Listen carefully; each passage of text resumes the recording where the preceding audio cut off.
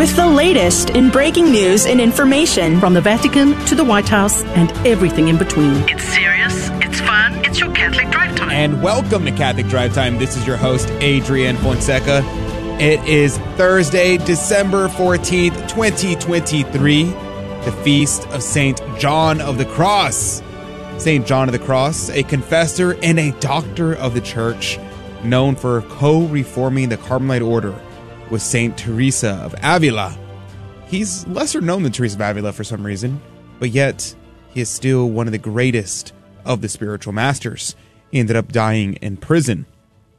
Now, instead of focusing in on the details of his life, I thought it would be interesting to take a couple lessons from some of his maxims. And so instead of going through his life, that's what we're going to do. So one of the things that he said, and I think it's incredibly interesting, he says, "I did not know thee, my Lord, because I still desire to know and relish trifling things. My spirit became dry because it forgot to rest in thee." And I think what's one element of an important thing here, because there's a lot there packed into that one sentence, is that it's difficult to be about God whenever you're about the world. Whenever you are still thinking too much of worldly things instead of thinking of the things of the Lord, it makes it very difficult for you to understand and to love God in a more perfect way. I think about the quote of St. Dominic in his address to his brothers, and he said, "Speak only to God or about God." And that is what St. John of the Cross is implying here. That if I focus in on things of the world, if I focus in on the trifling things around me, well, then I miss the forest for the trees. And I think that's very important. The other thing that I think we should focus on is the element of my spirit became dry because it forgot to rest in thee. See, the consequence of seeking satisfaction in trifling things and things of the world is, in fact, a spiritual dryness. The soul becomes arid because it forgets to rest in God. So I think this emphasizes in a most perfect way the incompatibility of love of God and of attachment to the world. You have to detach from the world in order to love God. Now, one last thing that I'll focus on, because there's a lot of other things that, of course, we could focus on, but real quickly in depth, and I may touch on just two other things. If you wish to attain holy recollection, you will do so not by approving, but by denying. This, of course, he's talking here about denying yourself, denying the world, to not have this idea of everything is hunky-dory, everything is wonderful, everything is awesome, but instead, you want to deny the world, reject the world. You want to hate the world, as our Lord said, and instead love God above all else. And so lastly, we'll go through these in a rapid fire way. He says, the devil fears a soul united to God as he does God himself. Why is this? Because when you are united to God, when you are in a state of sanctifying grace, you have the Holy Trinity dwelling within your soul, and the devil hates that. He goes on, he says, the purest suffering produces the purest understanding. This is, of course, true, but it's a hard saying.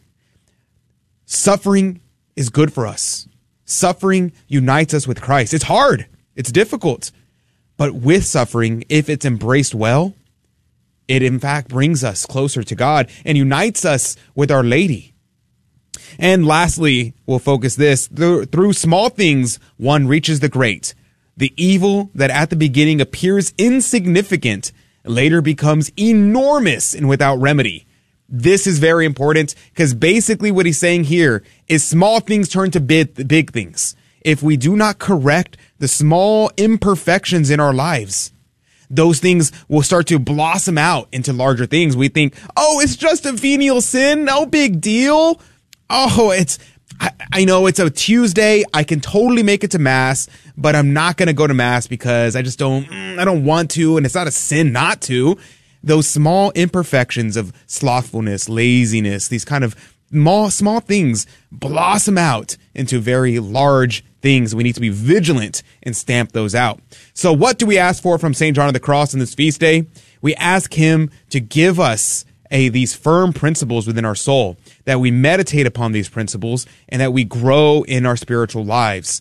Saint John of the Cross, pray for us. Joining us right now is Rudy Carlos. Good morning to you, Rudy.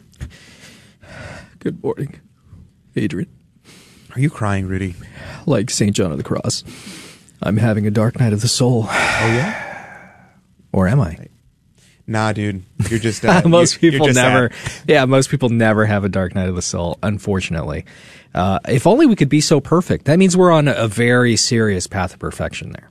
Right. I mean, I think Dark Night of the Soul, St. John of the Cross has that listed as you have already gotten through the purgative way, meaning you have already gotten rid of all your mortal sins. You don't commit mortal sins anymore. You don't like venial sins? Your venial sins are pretty much out the door, and you're done with that. He said, then leading into the next way is when you get hit with the Dark Night of the Soul. So if you're committing mortal sins on, I don't know, at least a monthly basis, you're probably not in a Dark Night of the Soul, I'm going to be honest with you. You're probably just sad. I was talking to a friend of mine got mad at me about that. He was talking about his I'm having spiritual dryness and this, that, and the other. Mm-hmm. And he was like, I think I'm in the Dark Night of the Soul. I'm like, no offense, dude. You're probably just having spiritual dryness. I get it. It happens. Praying gets a little boring. And he got really offended. He's like, how do you know I'm not in the Dark Night of the Soul? How do you know? I'm like, well, the fact that you're reacting this way tells me you're not in the Dark Night of the Soul. And so there you go, folks. This is so if you ever get upset with me for the way I talk to you, just remember I talk this way to my friends as well. It's true. He's very abusive. And this and people wonder why I have so few. There you go. All right. So coming up in this hour, speaking of being mean, Fauci says he identifies as a Catholic but claims he doesn't really need to practice the faith. So he's like most Catholics. Okay, got it. At 30 past the hour, is men wearing skirts historical or homosexual? We're going to talk about that at 30 past the hour. And at 45 past the hour, Mr. Rex Teodosio explains the 5 First Saturdays devotion. It's honestly, it really moved me. It really moved me. And I was hearing him talk about the 5 First Saturdays. So you're going to love to hear about that. And in the next hour, Alan Smith with Bishop Sheen today, a much nicer guy, I would say, than I am. He is going to come on and talk to us about why to make a holy hour and how to make a holy hour. All this coming up in this hour. Oh, and of course, we have our Fear and Trembling game show. So make sure you tune in for all of that. You won't want to miss a single moment of it. But let's begin with prayer. We're going to be praying for your intentions. We're praying for the salvation of souls, the liberty and exaltation of Holy Mother Church, for our friends, family, and benefactors, and all those we promise to pray for. I ask for special prayers for my grandfather, that he be healed of his cancer, and for baby Nicholas, that he, as a preemie, develop completely and healthily, and for our friend Caleb's wife. In the name of the Father, and the Son, and of the Holy Ghost. Amen. O divine infant Jesus, I have recourse to thee. Please, through thy blessed mother, assist me in this necessity, because I firmly believe that thy divinity can help me. I hope with confidence to obtain thy holy grace. I love thee with all my heart and with all the strength of my soul. I repent sincerely of my sins, and I beg thee, O good Jesus, to grant me the strength to triumph over them. I resolve never more to offend thee, and I come to offer myself to thee with the intention of enduring everything rather than to displease thee. Henceforth I desire to serve thee with fidelity, and for the love of thee, O divine infant, I will love my neighbor as myself. All-powerful infant, O Jesus, I implore thee again, assist me in this need. Grant me the grace of possessing thee eternally with Mary and Joseph, and of adoring thee with the angels in the heavenly court. Amen. In the name of the Father, and of the Son, and of the Holy Ghost. Amen. And now your headline news with Rudy Carlos. Good morning. You're listening to Catholic Drive Time, keeping you informed and inspired. And here are some of your headlines this morning. The Supreme Court is to review a high-stakes abortion case. The U.S. Supreme Court is set to reconsider a crucial abortion pill case with potential ramifications on mail distribution of these drugs. The case, Alliance for Hippocratic Medicine versus the FDA, reviews a Fifth Circuit ruling that favored reinstating safety measures, including a risk evaluation and mitigation strategy for mifepristone. This drug, constituting over half of U.S. abortions, deprives unborn babies of nutrients, followed by a second pill inducing contractions. Pro-life groups argue that the FDA hastily approved the drug in 2000 and overlooked severe risks. The recent Fifth Circuit ruling invalidated post-2016 changes and will potentially reinstate pre-2016 restrictions on these types of drugs. And here's a really crazy headline. No whites allowed at Boston mayor's Christmas party for electeds of color only. The invitation was sent by Denise Dos Santos, Director of City Council Relations, on behalf of Mayor Wu, and the email was mistakenly sent out to all City Council members, including the white ones. The email was out for about 15 minutes before Dos Santos sent out a second email apologizing for the first, saying that the invitation was only intended for those who were invited, namely those 6 councilors of color and not the 7 white councilors. Some claimed that because Dos Santos meant no ill will and that the exclusion of some of the councils based solely on their race was acceptable. Elected of color Councilor Tanya Fernandez Anderson also thought it was totally fine to hold a party segregated by race. In her view, there was no need for apologies at all, and that the email should not offend anyone. And Hunter Biden skips deposition ordered by lawmakers and condemns impeachment inquiry on the lawn of the Capitol. Hunter Biden staged a press conference on the steps of Congress, rejecting a House impeachment inquiry into his father, President Biden, and defying a subpoena for a closed-door deposition. Originally scheduled to testify in private, Hunter spoke outside of the Senate, leaving without taking any questions. House Republicans waited for him in the hearing room and then spoke to reporters after he failed to show up, warning that the president's son may now be found in contempt of Congress. House investigators probing President Biden's involvement in his son's deals gathered bank records and witness testimony. Hunter faces federal charges of tax evasion and false tax returns with a maximum 17-year prison sentence. Those are some of your headlines this morning. Thank you very much for listening to Catholic Drive Time. Stay tuned for more. Thank you, Rudy, for keeping us up to date. The gospel today comes from Matthew chapter 11, verses 11 through 15.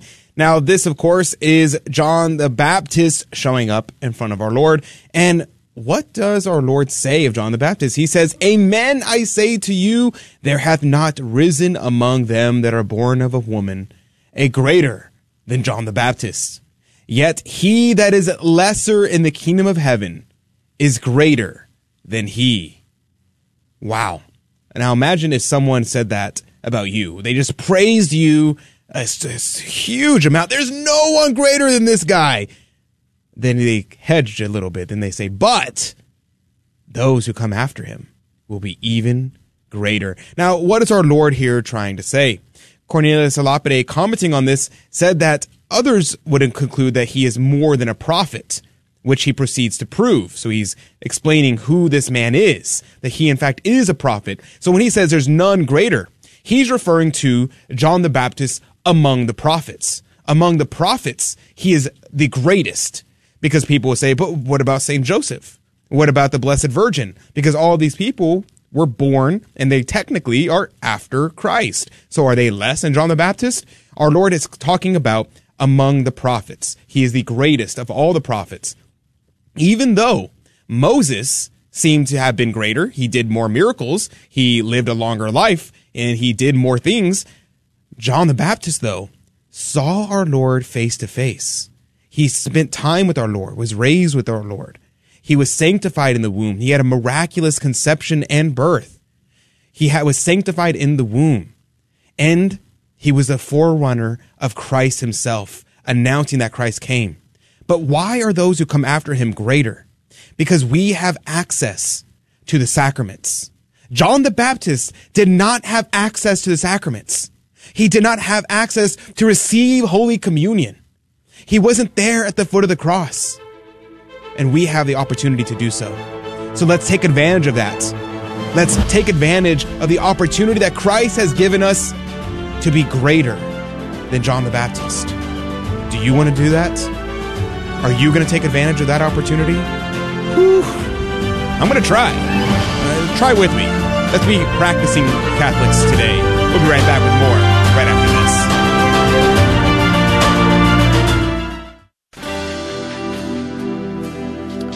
Within the story of Jesus' birth, lies a sharing of the joy that the shepherds experienced upon seeing the newborn king. It's easy to see joy when we see a young child excited while opening a Christmas present, or the laughter while enjoying Easter candy. But often instead we get caught up in the serious side of life and the challenges of the day. Imagine seeing the world around us like a simple child each and every day as a gift from God, full of wonder at creation, full of enthusiasm for what the Lord has bestowed upon us. Imagine laughing and sharing in joy with those present around us. Jesus encouraged us to be like children. Let's enjoy what God has given us with simplicity and with joy. This has been a bit of Catholic encouragement from Michael Gisandi.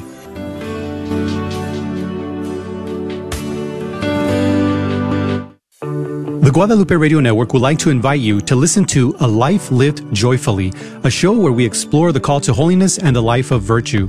Join our hosts, Martha Fernandez Sardina, Monsignor Charles Pope, Steve Gleason, and Sarah Soto, as they discuss ways to live an authentic Catholic life, to strive for holiness and grow in virtue. Tune in Monday through Friday at 3 p.m. Central, 4 p.m. Eastern. You can also be a part of the conversation with questions or comments at 877-757-9424. And welcome back to Catholic Drive Time.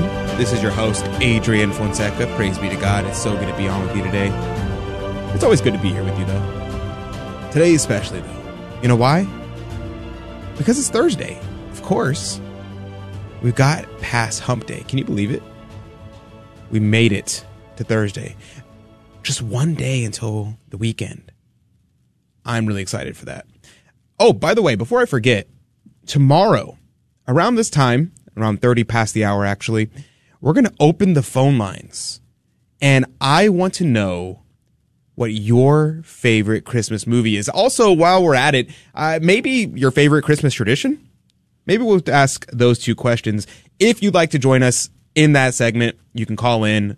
The number is the same number as our Fear and Trembling game show and as a Spirit World. And so if you want to put that number in your speed dial, that would be a great idea. So I'm going to give you that number now. Don't call now because we won't take your call right now.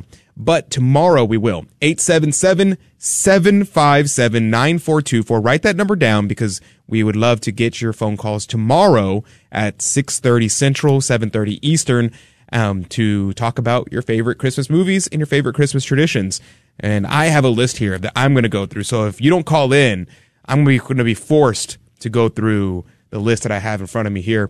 But I would love to know what yours are.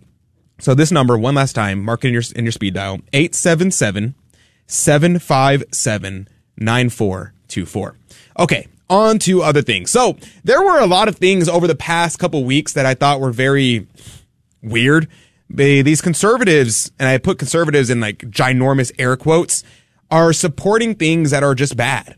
They're just not good. They're evil, really. And you're thinking, okay, how on earth did we get here? How on earth did we get here? And it was really made very prevalent to me because a friend of mine, Riley, posted on Twitter this little, I guess, recap of what we just saw across the conservative world the past couple weeks.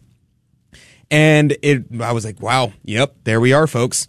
And so she posted, there's nothing conservative about, 1, supporting gay marriage, 2, worshiping and or allowing the worship of Satan, 3, surrogacy and contraception, 4, allowing abortions even in the case of rape or incest, 5, immodest clothing, and 6, Playboy-style calendars marketed to fathers. If you support these things, you are not a real conservative. Thank you very much, Riley. I mean, it's really is that simple, that straightforward. If the conservative movement is going to just embrace everything that's wrong with the culture, then what even is the point of being a conservative? This is why when people say, Adrian, are you a Republican? I'm like, no, I'm not a Republican. Like, oh, so you're a Democrat. No, definitely not a Democrat. Would never do that.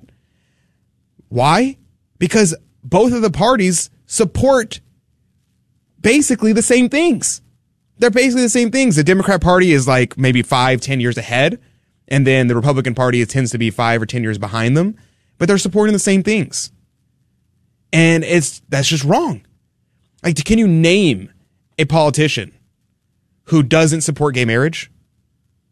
Off the top of my head, I can't think of anybody who's actively campaigning against gay marriage. I know there are some that privately are against it. I know some that used to be outspoken against it, but most of them come out and they're like, well, okay, it's a settled issue now, and they move on. It's a very concerning situation whenever you have people do this. And so, yes, if you support gay marriage, if you allow the worship of Satan, if you are supportive of surrogacy, when I was driving to San Antonio, I saw 2 billboards marketing for women to become surrogates.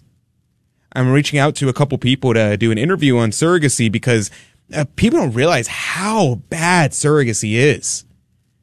This is literal human trafficking. It's slavery. You're purchasing a human being. And all these conservatives across several platforms, whether it be the Daily Wire or others, come out congratulating these homosexuals who are paying for surrogates and purchasing children. And the big one was a couple years, maybe a year ago, when Dave Rubin and his quote-unquote husband, they purchased a woman's womb, or rented it rather, and then purchased a couple children. I think they had 2. And everybody came out congratulating him. Like, congratulations on your new child. Now, 2 things to be said there. One, of course, the child is a blessing from Almighty God. The child itself did nothing wrong. The child itself is a human being with human dignity. The same thing if a child is conceived in rape or incest, if the child is conceived in surrogacy, the child itself did nothing wrong. The child itself deserves a father and mother. It deserves to be loved and deserves to be protected. 100%. But that does not make the means in which the child is conceived good. Just like you would say, if a child was born out of rape, obviously the means in which the child was conceived is evil. It's the most clear act of evil that you could see. But the child itself is still a blessing from Almighty God. The child itself has an eternal soul. And that has to be made a distinction there. So I can say, blessed be God that there's a human being there, that child is alive. But also, I can also say in the same breath that surrogacy is wicked and evil. I think it's very important. And this is being accepted because we allowed the homosexual movement to just dominate the culture. And so because of that, we have all these conservatives, quote unquote, who are in fact homosexuals. We brought in the tent so wide that we have a ton of homosexuals in the conservative movement who want to have kids because we naturally as human beings, we have a natural disposition to want to have children. It's a natural vocation to want to be married and have kids. Because of that, even the homosexuals who get in a relationship that is inherently sterile, it's impossible for them to have kids, they're saying, I want kids. And because they want it, and we have this capitalist mindset where we want to purchase anything we want, we should be able to get whatever we want. This libertinism, that they go off and they do that. They go off and they purchase children. And so people are saying, but these are my friends. These are the people I listen to on podcasts. These are the people I listen to on the news. And so they have an attachment to these people, kind of like, what TV show was it way back when there was I'm forgetting, maybe it was Friends, whenever they started cohabitating and they had, I think one of the characters had an abortion and people were like, well, you understand because you have a relationship with those people. That's how they do it in a subversive manner. You grow a relationship with this person. Now you want to defend them if they do something bad. The same thing with immodest clothing. What conservative is going to come out against immodest clothing? And we talked about the other day the Playboy style calendars that are marketed to fathers. The far right wing beer are making a calendar with bikini models. What's conservative about that? It just blows my mind that they don't see that they are, in fact, furthering the revolution. They are, in fact, doing everything the revolution wants. Every single aspect of the revolution, they are promoting it. We have to reject that. This is why we have to be Catholics. This is why it is not sufficient that we simply say, there is a political victory. There is no political solution. Yes, of course, we should vote the best possible candidate. Yes, we have to do what we can and gain the ground we can. Of course, 100%. We do what we can with what we have available. But the solution cannot be this. The solution has to be the conversion of souls. It has to be the triumph of the Immaculate Heart of Mary. That's it. Everything else will only take us a couple steps forward, or maybe even just slow down the revolution. That's the best we could do politically.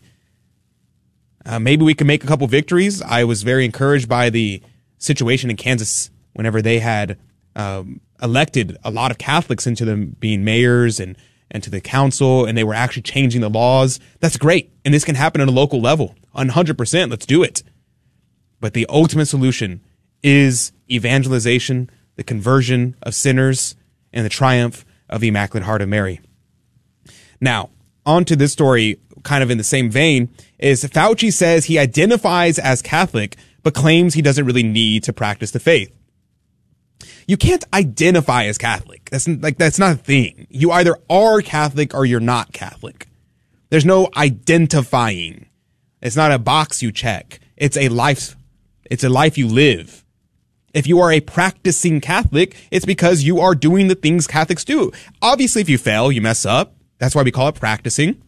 You get up and you keep going. You try again. You go to confession, you repent of your sins, and you keep going. Praise be to God. I know I mess up. I try to go to confession every single week because I'm just that wretched of a sinner. So I'm not condemning anybody for messing up, but you have to be trying. You can't just say, I'm going to be a cafeteria Catholic. It's really funny. I was thinking about this phrase, cafeteria Catholic, the other day, and I was thinking about the word heretic, because the word heretic literally comes from the word meaning to choose, a chooser, one who chooses. And so whenever and I used to say this in high school, it became a popular term. They used to use it when I went to the youth conferences, like, don't be a cafeteria Catholic where you just pick and choose what you want, going down the cafeteria aisle, adding things to your plate. That's what a cafeteria Catholic is. And I was thinking, I literally this weekend, I don't know why I thought about it, but I was like, they were actually saying, don't be a heretic. Because by saying cafeteria Catholic, and you're saying don't be a heretic Catholic. Because the heretic is one who chooses. And I was like, that's kind of base. That's kind of, I never thought about them saying that. I was like, wow, that's kind of cool. Because that's what it is. We can't pick and choose. And Fauci is saying, this is crazy what he said here. He said, first of all, I think my personal ethics in life are enough to keep me going on the right path. No, the answer is no. That's not true. That's not true. And people who think that religion is just supposed to be your ethics guide, then you don't understand what religion is. Religion is giving right worship to Almighty God. That's what it is. Everything else is secondary.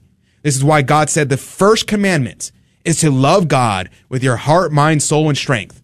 And the second commandment is like unto it, to love your neighbor as yourself. Those two commandments, and on it hinges all the law and the prophets. Why? Because the virtue of religion is to give to God what he is owed. That's what the virtue of religion is. And you may say, okay, well, I love God. I said I love God. Well, what does our Lord say? Our Lord says, if you love God, you will keep his commandments. So, do you keep his commandments? Do you do what he says? And not just the moral commandments, the liturgical commandments, the commandments of the church. If you don't do it, well, according to our Lord, you don't love him. So let's love God today and let's love our neighbor today. How do we do so? Well, first and foremost, by keeping the commandments of Almighty God. We're going to go to a quick break. When we come back, talking about modesty. Is men wearing skirts historical? We'll be right back with more right after this. This is Bishop Andrew Cousins, chair of the National Eucharistic Revival, with this month's Eucharistic Moment. Pope Benedict wrote that a Eucharist which does not pass over into the concrete practice of love is intrinsically fragmented. When we receive our Lord, it should grow our love both for Him and for our neighbor. As our heart is conformed to Jesus' heart, our heart must also break for what breaks His heart. We see the needs of the poor, the marginalized, and broken-hearted, just as Christ did. We begin to stand up for the vulnerable and weak because love demands justice, and justice requires mercy. We even learn to love our enemies. Does the Eucharist push you into concrete practices of love in your family, at work, and in your community? Can people tell you receive our Lord by the way you love? Jesus is given for us so that we might be given for Him.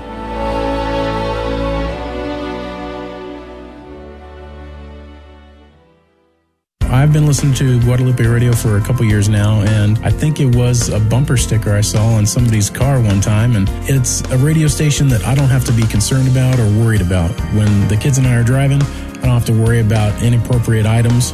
It's just the opposite. It's educational. I've learned so many different topics and on different subjects that I couldn't believe being a Catholic and being baptized as a child. There's so many things I didn't know, and now in these past couple of years that I've been listening in, I've learned so much. Welcome back to Catholic Drive Time, keeping you informed and inspired. I'm Rudy Carlos, and here are more breaking news and headlines for you. A U.S. agency takes the first step toward requiring new vehicles to prevent drunk or impaired driving. Oh, excuse me, that was from yesterday. Actually, this headline is, Apple now requires court order to release customers' information to law enforcement. This is an update on a story from last week. Apple has quietly updated its policy, now requiring a judge's order to disclose information about customers' push notifications to law enforcement. This change brings Apple's approach in line with its competitor Google, setting a higher bar for officials seeking app data on users. The updated policy, not formally announced but visible on Apple's publicly available law enforcement guidelines, follows Oregon Senator Ron Wyden and his revelation that officials were requesting such data. The senator expressed concerns about potential government surveillance facilitated by these practices. And the Archbishop from Brazil, who was outspoken against the Amazonian Synod, well, he's being asked to leave.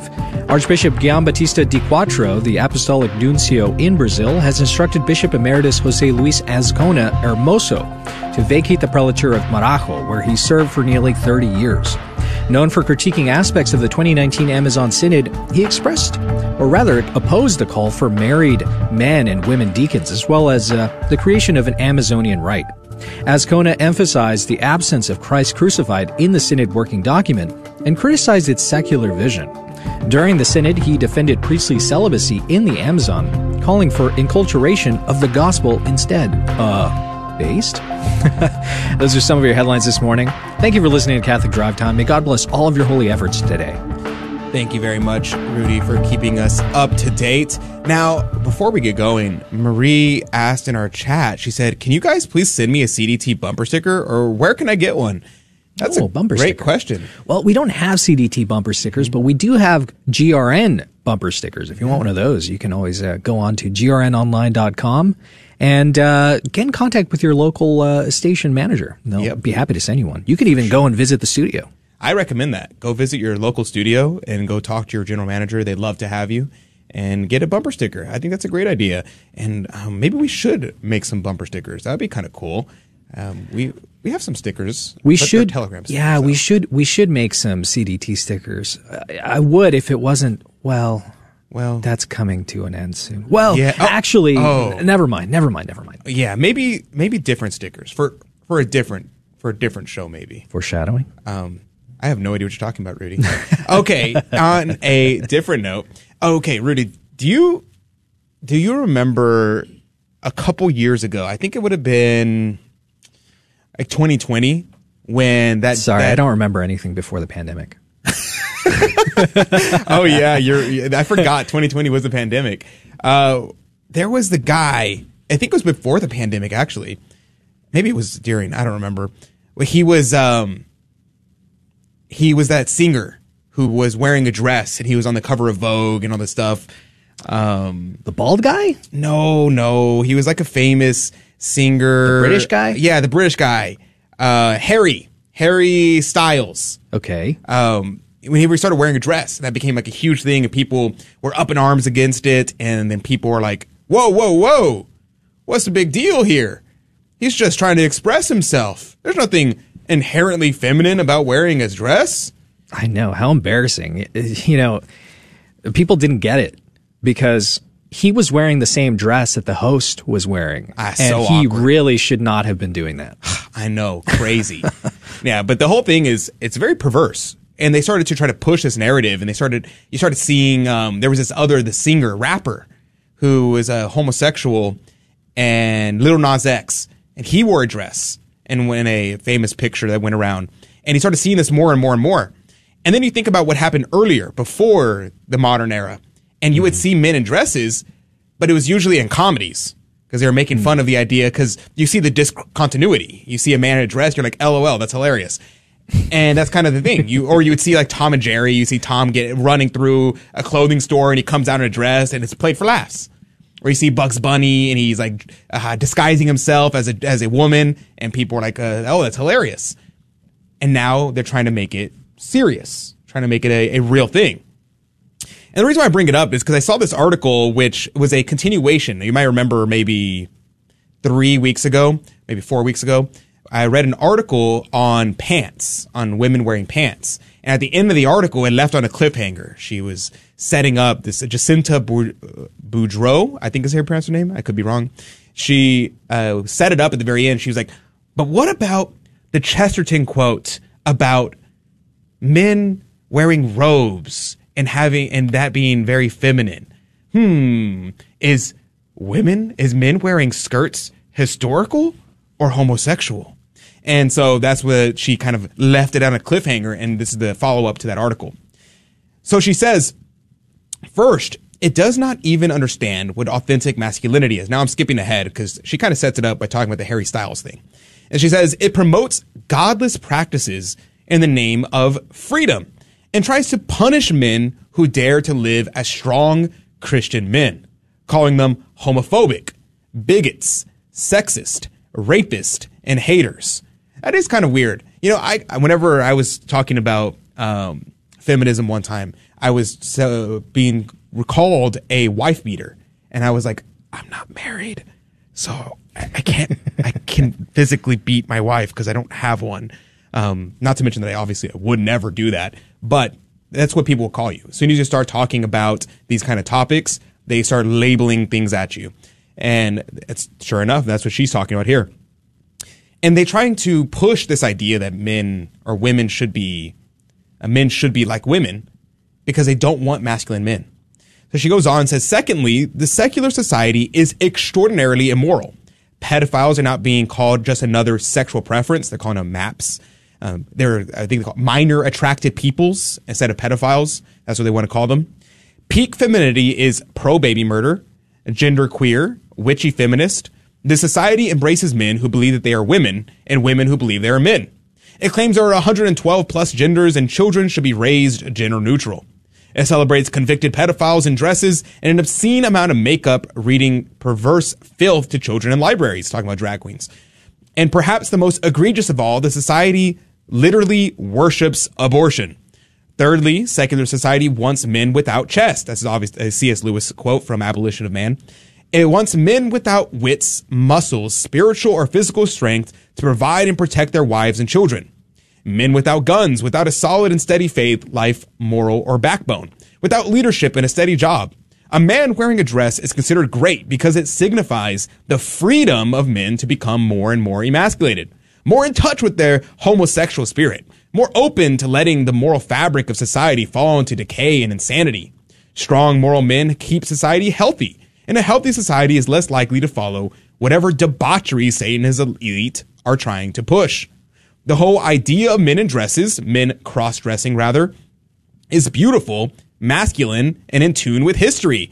It's coming from a society that is so corrupt and twisted that it holds murdering an innocent human baby as the highest form of currency, power, freedom, and religion.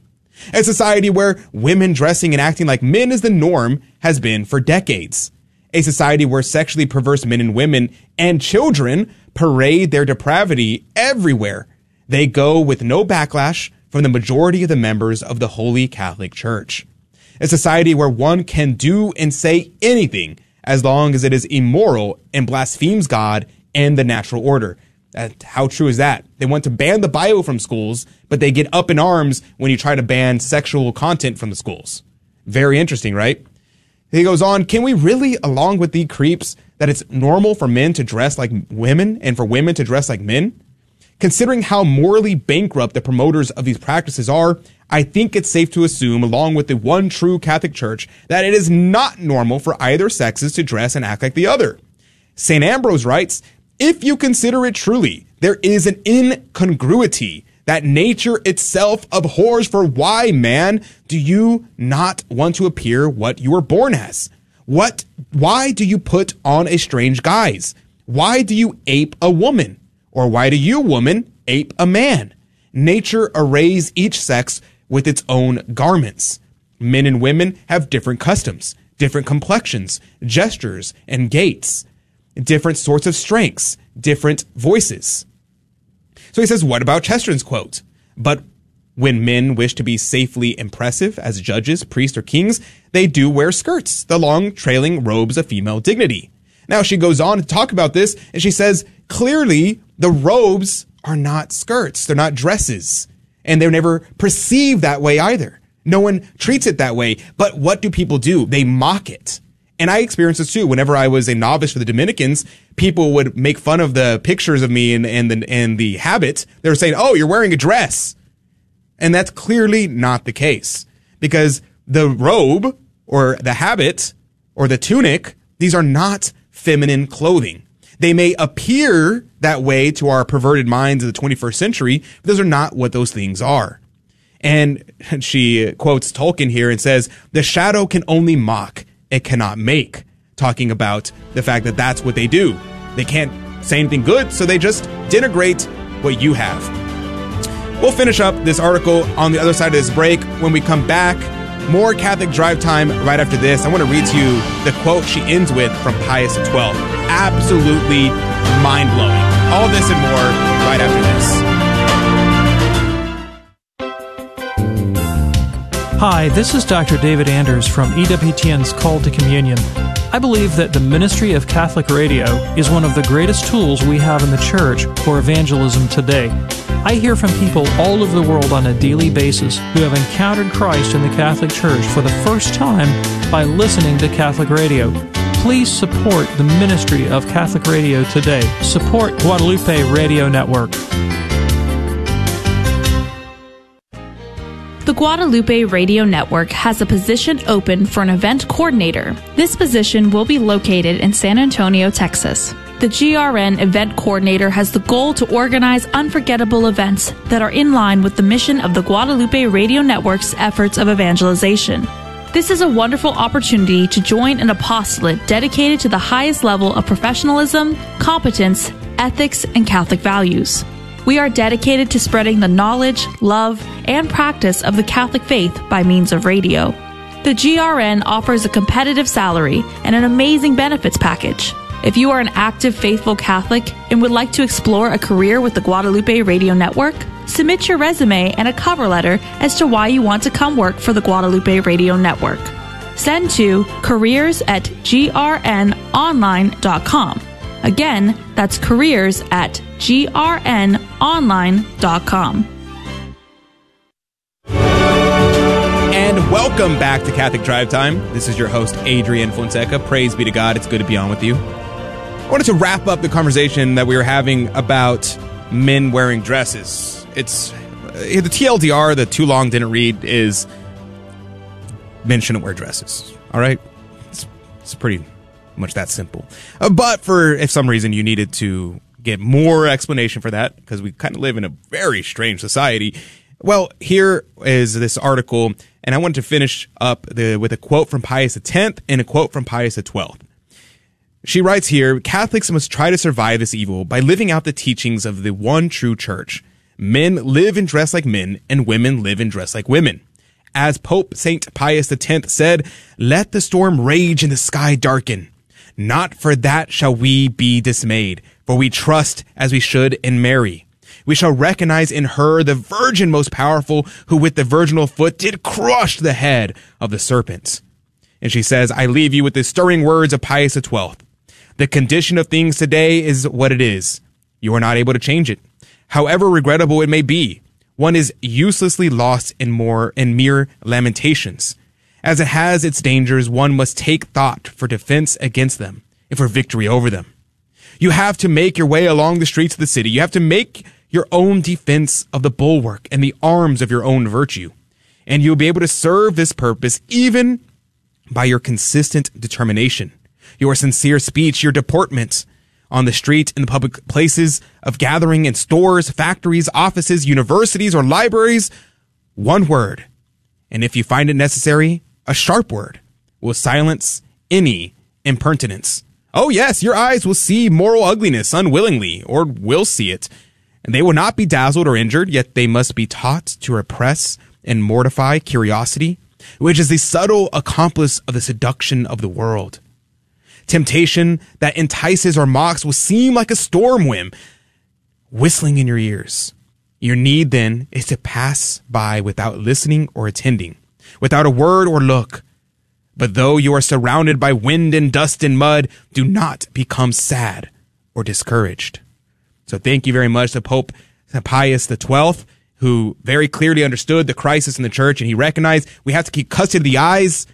And I think about the words of Professor Plinio, who said, whatever is not explicitly rejected is implicitly accepted. So we have to reject and not see those ugly things and listen to ugly music. I think those things are terrible, and we should keep them away.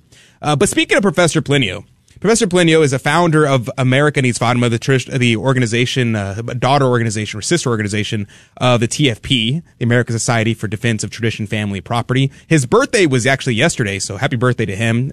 He died already a few years ago, but he was, there was a talk that was given by Mr. Rex Teodosio, who is a member of America Needs Fatima, and he was talking about the 5 first Saturdays, and he's talking about the miraculous pilgrim statue of Our Lady that cried in New Orleans, and that they carry around this replica of it all across America. And I want to share this with you because it really stirred my heart, and I think it will stir your heart as well. And so what he has, that's just a little setup before we launch this. What he says here is that this statue was brought to this woman, and when he brought this to this woman, they just fall in love with this image, the sacred image they call it.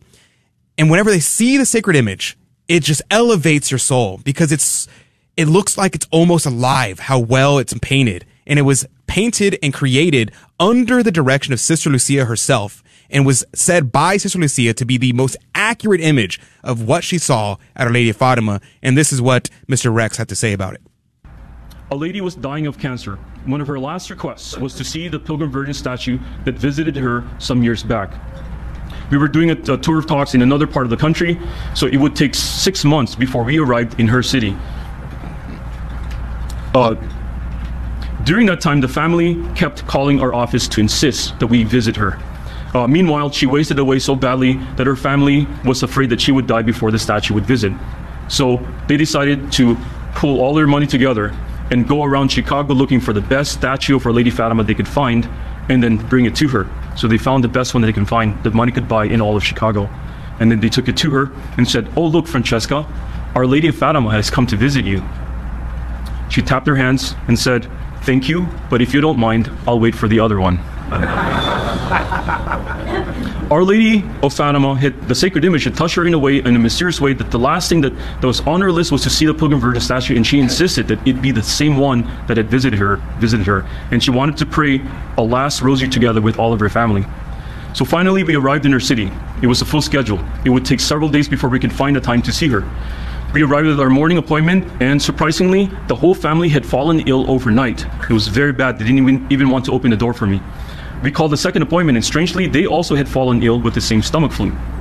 So it was then that we called the family to see if they still wanted the pilgrim statue to visit. They said, "Yes, come right away." So all the relatives left work. All the children were pulled out of school, just so the whole family could be there for this event. They explained to me that 3 days ago, Francesca had flatlined in the hospital 3 times. And after the third time, they said that they would not resuscitate her again if she flatlined again. So they took her home so the family could be her in her last moments. She was literally in her deathbed. I placed the pilgrim statue where she could see her easily. She was literally skin and bones at this point. So she called me over and grabbed me in the hand and said, "Thank you. I knew she would come. You don't know how happy this makes me." They prayed the rosary together as a family. The whole time, the dying woman looked at Our Lady's eyes, and then the next day, she died. It was a beautiful death. It was not one of bitterness or of doubting God's goodness, like some people do. It was one with a childlike trust in God. This is an example of how this specific representation of Our Lady, and not just any Fatima statue, moves people deeply and mysteriously. Permit me to slip into my Fatima visit mode, so you can judge for yourself if this is effective or not.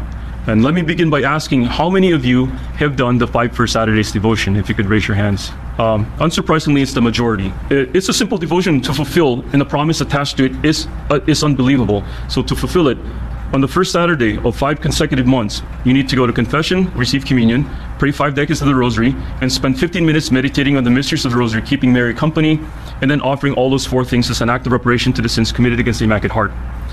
If you do that, Our Lady promises to be at your side at the time of your death with the necessary graces for your salvation. It doesn't matter how you will die, she will be there with whatever you need for you to save yourself. In an anecdote told to a custodian, this was put to the test a few years back. A lady complained to a friend that her husband had died in a horrible car accident in the previous week, and he was in a state of mortal sin, even though he did the 5 First Saturdays devotion. She didn't understand why Our Lady permitted this part of the promise. So the friend asked her, "How do you know he was in a state of mortal sin?" And she said, "I know what he did that morning. He never had time to go to confession." "How do you know he did the 5 First Saturdays devotion?" "Well, they did it together several times." So the friend told her, "Look, I know you're grieving. I know we don't like to think that our loved ones are burning in hell because they died in a state of mortal sin, but I guarantee you, Our Lady must have done something. I just don't know how to prove it to you." She didn't like that answer. She left that conversation very dissatisfied. But 2 weeks after that presentation, a man comes knocking at that woman's door. She answers to the man, asks, "Are you Mrs. Hernandez, the wife of George Hernandez, who died in a car accident 3 weeks ago?" She said, "Yes, what is this about?" The man responded, "Ma'am, my name is Father Chavez, and I've been looking for you for 3 weeks. 3 weeks ago, in the morning of your husband's accident, I was in a car right behind him. It was a bad one. His car flipped upside down. So I rushed forward to see if I could help. I crawled into his car and saw he was bleeding to death. He had moments to live, so I called his attention. 'Sir, I am a Catholic priest. Do you want confession?' He said yes. I heard his confession right there and then, had enough time to give him absolution before the EMT arrived, took him away, and he died on the way to the hospital." The priest said, "Ma'am, I've been looking for you for 3 weeks because the hospital refused to give you information. I had to do my own research to find you because I sensed that you would receive great consolation knowing that your husband died with the sacraments of the church." And she fell down weeping because she doubted Our Lady's promise, but proof came to her 3 weeks later that Our Lady did bring whatever George needed for him to save himself. This is how incredible this devotion is. You only have to do 1 set of 5 First Saturdays to obtain the promise, and it's good for a lifetime. But, however, our Lord and Our Lady wants us to do it continuously. Not just once for the promise, to obtain the promise, but as an act of devotion. So we call this devotion erroneously as the 5 First Saturdays devotion. Our Lady actually called it differently. She called it the communion of reparation. It is an act of reparation to the sins committed against her Immaculate Heart. And of the 5 sins that are committed against her, the most injurious to the heart of the Mother is the sin of indifference. Find the answers in Fatima, specifically in the conversions of St. Francisco and Jacinta. The two were transformed by the Immaculate Heart into great saints. Our Lady asked Jacinta at one point to stay on earth to suffer more for the conversion of sinners. She consented. She fell gravely ill to the influenza, and the doctors decided to do an operation on her they would cut her and remove her rib bones to give her room to breathe. They didn't give her anesthesia for the operation. As they cut her and removed her bones, the doctors and the nurses heard this 9-year-old girl say over and over again, through her pain and through her tears, that, quote, "Jesus, for love of you, for the conversion of sinners, I offer you this sacrifice." Francisco spent his days praying the rosary on his knees with his arms in the form of the cross. On his deathbed, Lucia asked the 10-year-old cousin not to forget her when he arrives at the throne of the Sacred Heart. He looked away to think about that and to reflect on it, and when he looked back, he said, "I cannot promise you that. When I'm in front of Jesus, I'm afraid I will forget about everybody." He said this because he was entirely focused on offering acts of reparation to the Sacred Heart of Jesus. It took great saints like St. Teresa of Avila a whole lifetime to reach this level of mysticism. Our Lady transformed them in months. Dr. Plinio considered this transformation one of the most notable events of the Fatima apparitions. He suspected that the grace the two received was something in the line of the Grand Return. In a sense, they were transformed into actual counter-revolutionaries. Dr. Plinio thought that there was something in their transformation that reveals part of how Our Lady of Fatima will convert the whole world. Amen. Amen. Thank you very much to Mr. Rex for allowing me to play that little clip for you. I just love that story. It was a 40-minute talk, and that was just a section of it. And oh my goodness, it just stirred my heart to think about the children of Fatima and their love for Our Lady and living this communion of reparation lifestyle. And you think about the fact, I'd love the connection there with Teresa of Avila.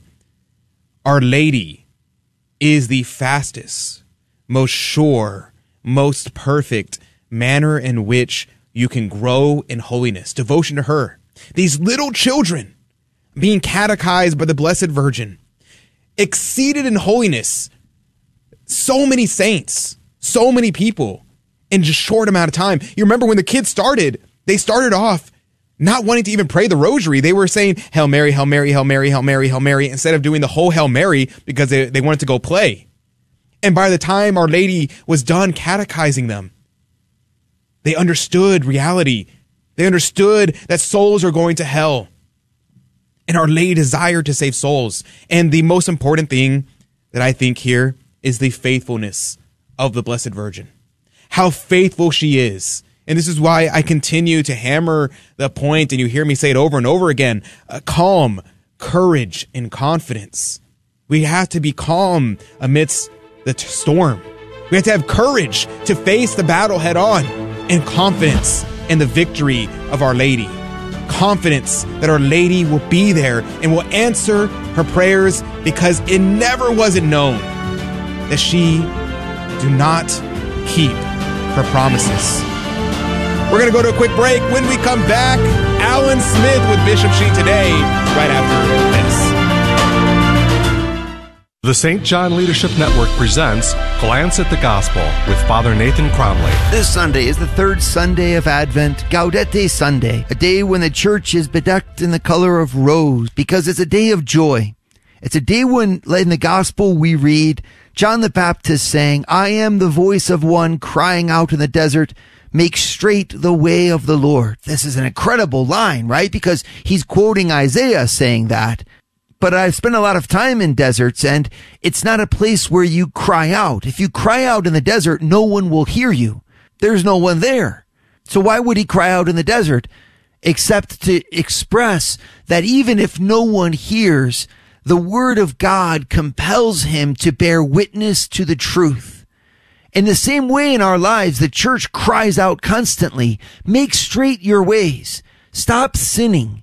Don't do bad things. Even if no one hears, we continue to proclaim the truth about God and about the way that we should live. Today, let's not be like a desert when we hear John the Baptist crying out. Let's instead hear the passion of his voice and convert our lives. Where does God want us to change? Where are the roads that he wants to walk on in our lives full of curves and difficult to pass through?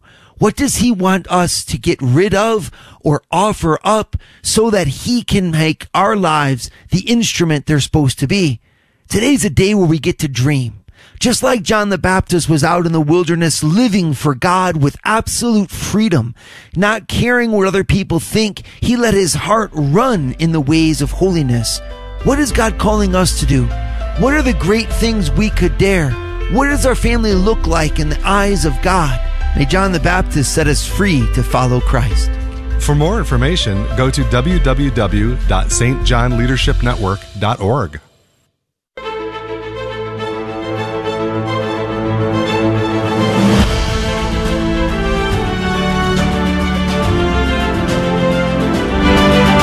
Welcome back to Catholic Drive Time. This is your host, Adrian Fonseca. Praise be to God. It's good to be on with you today. It's always good to be here with you. I thought it was a great opportunity to talk about Our Lady of Fatima, the miraculous pilgrim statue, and those replicas. If you've ever wanted to see that pilgrim statue, now, okay, it's a little difficult to see the miraculous pilgrim statue because that one is the one that travels around the world. And so it comes to the U.S. pretty frequently because there's a lot of requests for her to come in to the United States. So you can see her, you have to reach out to, I think the Blue Army is who is the custodians of the miraculous pilgrim statue. But the America Needs Fatima organization, they have exact replicas of the miraculous pilgrim statue. So when you see their statue, when you invite them over, then you will see the image almost exactly the way it is. I mean, and honestly, I can't tell the difference between the two. So I highly recommend, if you've never had a Fatima visit, even if you already know about the Fatima message, you should reach out to America Needs Fatima and ask them to do a Fatima visit where they will come, they'll bring the miraculous pilgrim statue, you'll sing some hymns, you will pray the rosary, get a catechesis on the message of Fatima, and maybe some basic Catholic catechesis if you or your family may not be practicing Catholics. If you have family, they go to often, a lot of moms will do, a lot of moms and grandmas will do, what they'll do. So here's a pro tip. They'll reach out to America Needs Fatima and they'll invite the whole family over, be like, oh, let's come over. We're going to cook some food. We have a special visitor coming. And then people will come. And then Our Lady of Fatima shows up. And he's like, this is the special visitor. Where's where we're having the whole thing for? And then they're all trapped. And they have to hear the message of Fatima. They have to hear a catechesis on the faith. And they have to pray the rosary and sing songs to Our Lady. And the stories in regards to conversions, it is almost miraculous of how many conversions and how many stirred hearts there have been in regards to the America Needs Fatima home visits, the Fatima home visits. So if that's interesting to you, I would reach out to America Needs Fatima and see if they can schedule a Fatima home visit to your house, to your family, to your parish. But I think it's great. So praise be to God. And thank you to Professor Plinio, whose birthday was yesterday, for founding the TFP. Very grateful for that, to have for them to exist today. We need them very much so in our current era. But you know who else we really need? We need our dear friend Alan Smith. And the good news is that he's joining us. So joining us right now is Alan Smith from Bishop Sheen Today. Good morning to you, Alan Smith. Good morning, Adrian. Great to be here this morning. I love the last segment, talking about the first, 5 first Saturdays and how important it is to take up these devotions. And again, I think that's what's missing in society. We've kind of lost our way. We've lost this holy practice of doing the first Saturdays, first Friday devotions, the holy hour. These are all things that we're part of society, yet for whatever reason, we look at ourselves today and say, why am I not doing that? Why am I not doing the first Saturdays, the holy hour, all of these things? So, again, Fulton Sheen reminds us about these devotions to Our Lady and devotions to the holy hour. So, we'll talk a little bit today about the holy hour. And Fulton Sheen, of course, has a lot of experience with the holy hour, in that he made a promise when he was a seminarian to make the hour each day, and he kept that promise faithfully for 62 years. So he is a holy and shining example of how to make a holy hour and why to make a holy hour. Now, Alan, tell me if I'm wrong here.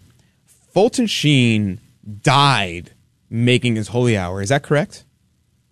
They found him in his chapel, in front of the Blessed Sacrament. So we have to put, the facts together and say, yes, he died in front of our Lord, making, probably one of his many holy hours a day. But still, he died where he wanted to be with, again, our Blessed Lord. So, difficult to find him there, but, again, he was where he should be and where he wanted to be. Amen. And that was in the presence of the Lord. What a grace. What a grace. And I love what you said there, in the presence of the Lord. And I think that's important because we've been talking for the past, 4 weeks with you, 5 weeks with you about being a man, about being the father God wants you to be. And taking Fulton Sheen as our guide for that. Now, you were telling me, okay, what one element that is missing in a lot of men's lives is devotion to the Holy Eucharist, is having this adoration every single day. And so, Alan, why on earth should a man take time out of his day to submit himself to something greater than himself? Why would he do that? Shouldn't he be the macho man, be the number one in the house? Well, I think he has to live up to what his calling is. A father sometimes doesn't realize that he's responsible to get his spouse and his children to heaven. It's his charge. It's his duty. And I think that's what's missing is people forget, what am I responsible for? But the father is responsible. And so he has to take up his call. Fulton Sheen gives a very good suggestion to us, and because they asked him why should I even spend time in prayer? Why the holy hour? And he says, because we are living on the surface of our souls, knowing little either of God or our inner self. Our knowledge is mostly about things, not about destiny. And that is so true. We're just scratching the surface. We're afraid to look into things that are divine, because God might ask us to change our life. And I think that's a scary thing for many people. But still, it's this holy duty that we have, especially as fathers, to lead by example. I've been blessed in that my dad went to Holy Mass every morning. We saw him wake up early and go to Mass at 7:00. We knew he was spending time in prayer. And I tried to do the same thing when my children were young. I would head off to Mass in the morning. They'd see Dad praying. And so these holy examples, children are watching. People are watching. But again, there's that beautiful benefit of actually participating in the holy hour and the graces that come from it. Alan, I love talking about this particular segment. We've been talking about fatherhood for a couple of weeks now, and I speak from experience when I say that I've agonized about this very aspect. As I've become a father, I'm a young father. I realize that our kids are always paying attention to what we're doing, and so there seems to be like the weight of the world on me sometimes to say, like, I need to be on the right way all the time. I need to be on all the time. And there's a part of me that says that I know I have to go and do this. I know I have to go. This is my duty. I have to pray for my family. I have that responsibility to bring them into heaven. But there's still a little bit of, it's like a disconnect there, of man, I know I should do it, but I kind of don't feel like it. What would you say to somebody who is experiencing that? Well, I think it's this challenge of divine friendship. This is the thing that's so crazy. We talk about having a personal relationship with Jesus. Do we even want that relationship? But many of us say, yes, I want this. I want to have Jesus in my life. I want to go to heaven. I think we all desire that. But do we want to spend time to develop the relationship? And that's the beauty of the holy hour. You get to spend time with our Lord. He's there. And I think we're afraid to become friends with Jesus because, again, as I said earlier, he's going to ask us to make a change. And yet, when we find a new buddy, a new friend, we want to hang out with that friend. But do we feel the same way towards Jesus? We have this opportunity. He's present in every church, in the tabernacle, that we can go spend time with him. So it's that whole thing, is Jesus my friend? And do I want to develop that friendship? Sometimes a difficult ask to say to men, spend some time with Jesus, your friend. They have to develop that friendship. But I don't know if I'm making sense there, but no, again, I think it makes a lot of sense, Alan. And, I was thinking about what Rudy had to say, and I feel the same way. Many days, I know I can make it to Mass. I know I can go to adoration, but I'm like, but I can find an excuse not to. I can find, there is always something that I could also be doing, or I could scroll through social media instead. But sometimes I just don't. I just don't do it. And I think one of the elements that's a little scary is we don't always know how to do a holy hour. So how does one make a holy hour? You just sit there in silence for an hour? How do you do that? Well, this is what Fulton Sheen said so many times. It's just go there, be there. It's like he gives an analogy of the holy hour is like taking a patient who has tuberculosis and sitting that patient in fresh air, putting them out in the sun. And this is what can happen to many souls is we just are in the presence of the divine physician and he shines upon us. I think we always think of that prayer, Lord, show us thy face. Lord, let your face shine upon us. Again, when we're present with our Eucharistic Lord, he is there. We're seeing him face to face. Yes, he's veiled, hidden in that beautiful white host, but he's there. But it's that idea of just being there. Now, Fulton Sheen would say, he would give advice to say, become a good listener. We sometimes like to do all the talking. We'll say, Lord, I got this, I got that, I got this, I got that, I got this. But the beauty is just listening, taking a few moments to be quiet and listen to the Lord. It's a scary proposition, but a beautiful one if you practice it. So, again, sit and listen. And that's the first thing I say is come and be present. And if you listen to the Lord, he will speak to you. Alan, I get what you're saying. I understand perfectly what you're saying. But how do you differentiate between your own thoughts and what some might perceive the Lord is saying to you in prayer? How do you discern that? Yeah. Well, you can kind of take advantage of a situation of bringing good spiritual reading, your Bible. One of the suggestions that Fulton Sheen makes is to be in the presence of the Lord, open your Bible, read for a little bit, and then once you come upon a passage that speaks to your heart, close your Bible, and then meditate on that. So you're meditating on the Holy Word of God or the writings of a saint. And so bringing good tools to the holy hour.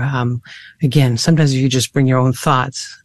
Again, as you said, are they your thoughts? What are they? Are they holy thoughts? But bringing a good book is very important. Gives you good food for the journey, I like to say.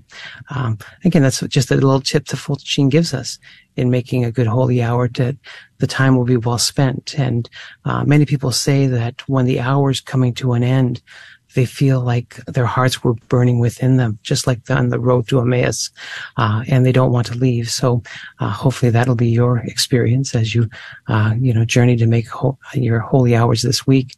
And I stress to people, we think about giving Christmas presents. And what a great Christmas present a father can give to Jesus and say, I'm going to make a holy hour. I'm going to give a holy example to my children. Again, this is the gift we can give to the baby Jesus, is our presence with him. And just a thought. Oh, yeah, 100%. I think that's exactly right. And I'm thinking of, okay, well, on a purely practical level, how to do a holy hour. And I'm going to be honest, I am not very holy. And so it's very difficult to get through a whole hour. So what I do, and if someone else has a different way of doing it, there's not a right or wrong way to do this. This is just what I do. The first thing I do is I'll kill the first 15 minutes by praying the rosary. Okay, I'm down to 45 minutes now. 45 minutes left to go. All right. After I'm done with the rosary, I spend maybe 5 minutes in silence just thinking about the rosary, thinking about what I just prayed. And then from there, I'll pick up a book and I'll read maybe a few pages, probably more like 10. Really, it should be less, but I read like 10 pages. And then from there, I'll focus in on different aspects of it. And I will start to try to meditate that gets me through another maybe 20, 30 minutes. And then I try to get the last bit of it. And I try to get that to be complete silence, just trying to hear the voice of God. And that's the way I do it. But that's take it or leave it if you're to your end. Now, Alan, we're about to leave. So tell me, what's the book and where can we get it? There's 2 books I would recommend. The Holy Hour Prayer Book. Fulton Sheen wrote it in the 1940s. A great book. You can find it on Amazon. Great companion to bring with you to the Holy Hour. And of course, The Priest is Not His Own. Great manual for all fathers. And so, again, available on Amazon. And check it out. Bishop Sheen Today. BishopSheenToday.com. BishopSheenToday.com. Check it out. Thank you. God bless you, Alan. God love you. And that's going to do it.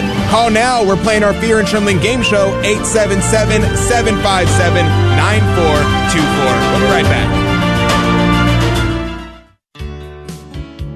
Hi, this is Wyatt Goolsby, Executive Director for the Guadalupe Radio Network station here in Houston. I am pleased to announce that we have an opening for a general manager to work in the Houston studio with me and the team. This is a wonderful opportunity to join an apostolate striving for the highest level of professionalism, competence, ethics, and Catholic values. GRN is dedicated to spreading the knowledge, love, and practice of the Catholic faith by means of radio. The GRN offers a competitive salary and benefits package. If you are an active and faithful Catholic and want to explore a career with the Guadalupe Radio Network, you can submit your resume and a cover letter describing why you want to come to work for the GRN at careers@grnonline.com. That's careers@grnonline.com. Thank you, and God bless. You've heard it said, don't put off tomorrow what you can do today. So instead of letting your unused vehicle sit idle one more day, why not donate it to the Guadalupe Radio Network? Just call 1-866-628-2277 or come by grnonline.com and click on Donate Now. That's 1-866-628-2277 or come by grnonline.com and click Donate Now. Later model cars or trucks are greatly appreciated. Seize the day by calling 1-866-2277. Welcome to another round of Fear and Trembling, the Catholic trivia game show that helps you work out your salvation by the seat of your pants. It's a 50-50 chance and prizes are involved. Avoid the weeping and gnashing of teeth. Call now to take your shot. 877-757-9424. 877-757-9424. 877-757-9424. That's the number to call to be part of our game show, Fear and Trembling. And I got to let you know, this is going to be one of the last opportunities to call in for the Fear and Trembling game show ever. 877-757-9424. Foreshadowing? I don't know. Maybe a little bit foreshadowing. I don't know. Did you mean that? Mean what? I didn't say anything. What are you talking? Anyway, so what are you listening to? What is going on right now? I have 3 Catholic trivia questions in front of me. And the trick is, I'm not going to ask you the questions. No, I'm going to ask Rudy the questions. Rudy's going to give me an answer, and it's your job to tell me whether or not he is right or whether or not he is wrong. And every right answer will go into the coffee cup of Divine Providence to win this week's prize. Rudy, what can they win? Praise be to God. This week we are giving away another replica of the Divine Coffee Cup of Divine Providence. Excuse me. It's the coffee cup. It's exerting its influence on me. We're going to give away a replica of the Coffee Cup of Divine Providence, the one that has been the star of the Fear and Trembling game show for years, and unfortunately is going away. Anyway, we are giving away a replica of the original cup. We're going to be signing it by yours truly and Adrian Fonseca. If you want Tim to sign it, you can get his signature as well. And this is going to be a collector's item, because you're not going to be able to get this anymore. What? Foreshadowing? Well, there you go. That number, 877-757-9424. One of the last opportunities. If you don't get on today, make sure you put us on speed dial, because we would love to have you call in tomorrow, because tomorrow is the day we pull out the name. And so if you want opportunities to win, that number, put in your speed dial, 877-757-9424. We'd love to have you. Now, like Rudy said, foreshadowing, there is, in fact, a day coming very soon where the Coffee Cup of Divine Providence will not be given away anymore. As our Lord once said, the hour is coming, ... And then I'm just going to take that part and say, when you won't be able to get the Coffee Cup of Divine Providence. Oh, man. That's good stuff right there. I'm cafeteriaing that little scripture right there. Yeah. Just that part. I love it when people do that. They just take a piece of scripture completely out of context and apply it to something totally different. Amazing. We love it. All right. Joining us right now is Pamela. Good morning to you, Pamela. Good morning. Pamela, where are you calling in from? San Antonio, Texas. San Antonio, let's go. Texas. Yeah, I was just in San Antonio this last weekend. It was really nice. Where in San Antonio do you live in, Pamela? Floresville. And what part of San Antonio is that? North, south, east, west, central? South. South. Okay, so you're down in the bottom of San Antonio. I was all the way in the north side. I was visiting Sanctus Ranch. They had an awesome Advent display. I think they're still doing it this weekend. If you didn't go, last I weekend. highly recommend going, especially if you have kids. Whew, that is pretty awesome. Now, Pamela, where are you off to this morning? Off to work. Off to work. And what's work? You're a let me guess, rocket scientist? No. No. A open heart surgeon? No. Okay. Astrophysicist. No. I'm out of guesses. A rocket surgeon. A rocket surgeon. They get the scalpel out on the rocket. I'm out of guesses, Pamela. Tell us, what do you do for a living? I do home health care for Synergy Home Health Care. I'm a CNA. Well, praise be to God. Praise be to God. We love home health Take care. care of our veterans and our elderly people. Hey, praise be to God. Thank you very much for the work you do. I'm sure they appreciate it as well. Now, Pamela, are you familiar with the game? Do you know how to play? Yes, sir. Perfect. So you know Rudy can be tricky. You got to keep your ears tuned to Rudy's trickiness. So let's jump in. Are you ready to jump into it? Yes, sir. All right, Rudy. Question number 1 for you. The question on the board is, what is the obstinate refusal to accept the infallible teaching of the church? That is a theological term. It was coined by Pope Pius IX. Oh, wow. It's called Faucism. Faucism. Faucism is something that he spoke out against in his document. Don't ask me to pronounce it in Latin. It's just too complicated to say. But Faucism is what he wrote about. Okay. Blessed Pope Pius IX. That's right. Okay. All right. On his way to the canonization process. On his way on the canonization process. Amen. Amen. I love Blessed Pius IX. He's pretty based. He is pretty awesome. He was he was like a modernist pope, and then he converted during the papacy. Unreal. It's pretty wild. It's a really cool story. Maybe we'll tell it another day. All right, Pamela, 15 seconds on the clock. The question on the board is, what is the obstinate refusal to accept the infallible teaching of the church? Rudy says, well, according to Blessed Pius IX, he declared it in one of the church documents that it is Faucism. What say you, Pamela from San Antonio, Texas? I'm going to say he wrong. You're going to go with wrong. All right, let's see. Survey says that is correct, Pamela. Yes, Rudy is wrong. It's not Faucism, though. I think I see what he's getting at there. I think I see what he's putting down. All right, I see what you did there. Good one, Rudy. No, the correct answer is heresy, though I could understand why you get that confused with Faucism. All right, Pamela, praise be to God. You did amazing. You're 1 for 100% success rate so far. Are you ready for question number 2? Yes. All right, let's do it. Question number 2, Rudy. The question on the board is, according to Holy Writ, what happened to the temple curtain when Jesus died on the cross? Well, being a scriptural expert. Oh, really? Thanks to the commentaries of Haydock. Well, I did see Cornelius a Lapide. The quote from the scripture you used earlier, and you used that exactly the proper verbatim. meaning. I had it committed to memory. What happened was they were rent in two. They rent into where? Like an apartment? Rent like torn. They were torn asunder. I get it now. I get it. I was like, how many did they rent? Why did they rent 2? And why not 3? And there's actually some symbology behind this. There's really kind of cool symbolism here, actually. That temple, there was 2 curtains, right? There was one that the Holy of Holies, right? That's that they would go in there one time out of the year. That one was ripped from the top to the bottom. And then the outer curtain was ripped from the top to the bottom too. That's what tradition says.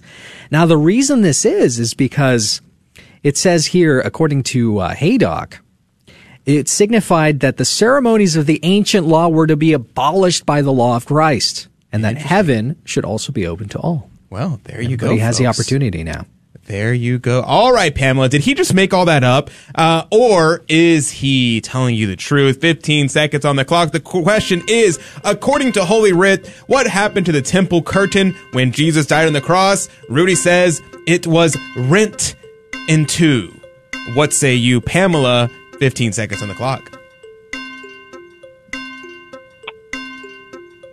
I'm going to say he's wrong. You're going to go with wrong. Are you sure you're going to go with wrong? I'm going to go right. All right. Let's see. Survey says that is correct. He is right. She went right. I hope she used her turn signal. Yeah, me too. I mean, it's always I forget sometimes. Praise be to God. No, it is in fact correct. It was torn in two. And you think about like the Sanhedrin when they ripped their garments, and it was tradition whenever a close family member died and you found out the news, the Jews would rip their garments. And so our Lord, the Father, tears his garments at the death of his son. Interesting. They were like, interesting. He died? Let me just go change really quickly into my really old robe. Right. Be right back. And you also think about torn from top to bottom. Yeah, so it's not by human hands. It's not by human hands. They didn't get it from the bottom up. And those curtains were big curtains, like thick praise So really well God. made Really curtains, cool. by the way. Probably artisanal curtains. Let's see. All righty, Pamela, are you ready for question numero tres? Yes. All right. Everybody knows trace is actually German for three. Question for you, Rudy. The question on the board is: which virtue is the angelic virtue? Angelic virtue. We should emulate the saints, especially our guardian angels. And one of the greatest qualities that you can emulate from the angels is flightiness. Flightiness. It is a virtue to be flighty. They're just kind of like flying around. Mm-hmm. They fly because they can take themselves lightly. That's true. Exactly. Right. Okay. All right, Pamela. 15 seconds on the clock. The question is, which virtue is the angelic virtue? Rudy says it's flightiness. What say you, Pamela? I'm going to say he's wrong. You're wrong? All right. Let's find out. Survey says correct, Pamela. Correct. It is not flightiness.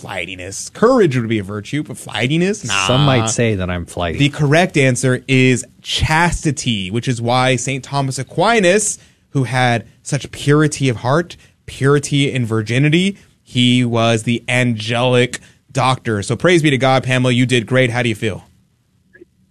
Wonderful. Praise be to God, Pamela. All right, you did wonderful. 3 for 3, 100% success rate. Stay on the line so we can get your contact information. But God bless you, God love you, and I'll be praying for all of your patients today. And that's going to do it for the radio side. If you'd like to join us in the after show, feel free to do so. All you have to do is go to YouTube and look up Catholic Drive Time.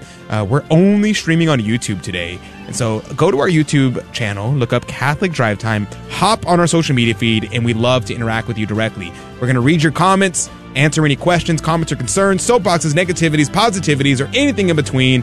So I look forward to having that conversation with you in just a moment. But if not, we'll see you back here tomorrow morning, 6 a.m. Central, 7 Eastern, across the Guadalupe Radio Network. And heads up, we're taking calls at 30 past the first hour about your favorite Christmas movie. So be sure to call in. God bless you, God love you, and finish Advent out strong. Almost there. Happy Advent. Thank you for joining us on Your Catholic Drive Time, where it is our pleasure to keep you informed and inspired. Join us Monday through Friday at the same time, right here on your favorite Catholic radio station. Don't forget to connect with us. Just go to facebook.com/Catholic Drive Time. Again, that's facebook.com/Catholic Drive Time. Be sure to share more than just us today. Share Jesus with everyone you meet. Bye now, and God love you. Bye now. God love you.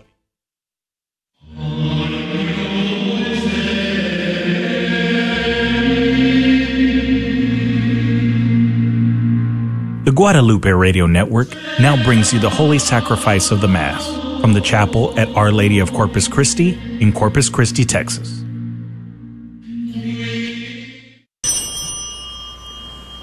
Hear the herald's voice resounding, Christ is near, it seems to say. Cast away the dreams of darkness, welcome Christ, the light of day. Wakened by this solemn warning, let the earthbound soul arise. Christ, her Son, all sloth dispelling, shines upon the morning skies. In the name of the Father, and of the Son, and of the Holy Spirit, grace to you and peace from God our Father and the Lord Jesus Christ. My brothers and sisters, let us acknowledge our sins and so prepare ourselves to celebrate the sacred mysteries.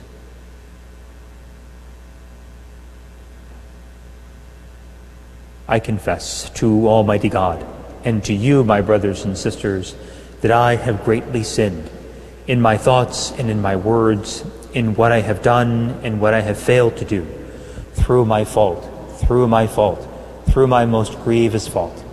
Therefore I ask Blessed Mary, ever Virgin, all the angels and saints, and you, my brothers and sisters, to pray for me to the Lord our God. May Almighty God have mercy on us, forgive us our sins, and bring us to everlasting life. Kyrie eleison.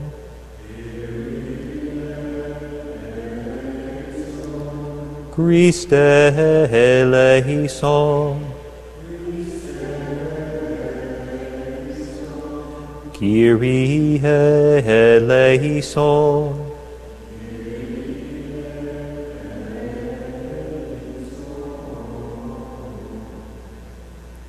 Let us pray. O God, who gave the priest St. John an outstanding dedication to perfect self-denial and love of the cross, grant that by imitating him closely at all times, we may come to contemplate eternally your glory. Through our Lord Jesus Christ, your Son, who lives and reigns with you in the unity of the Holy Spirit, God, forever and ever. Amen.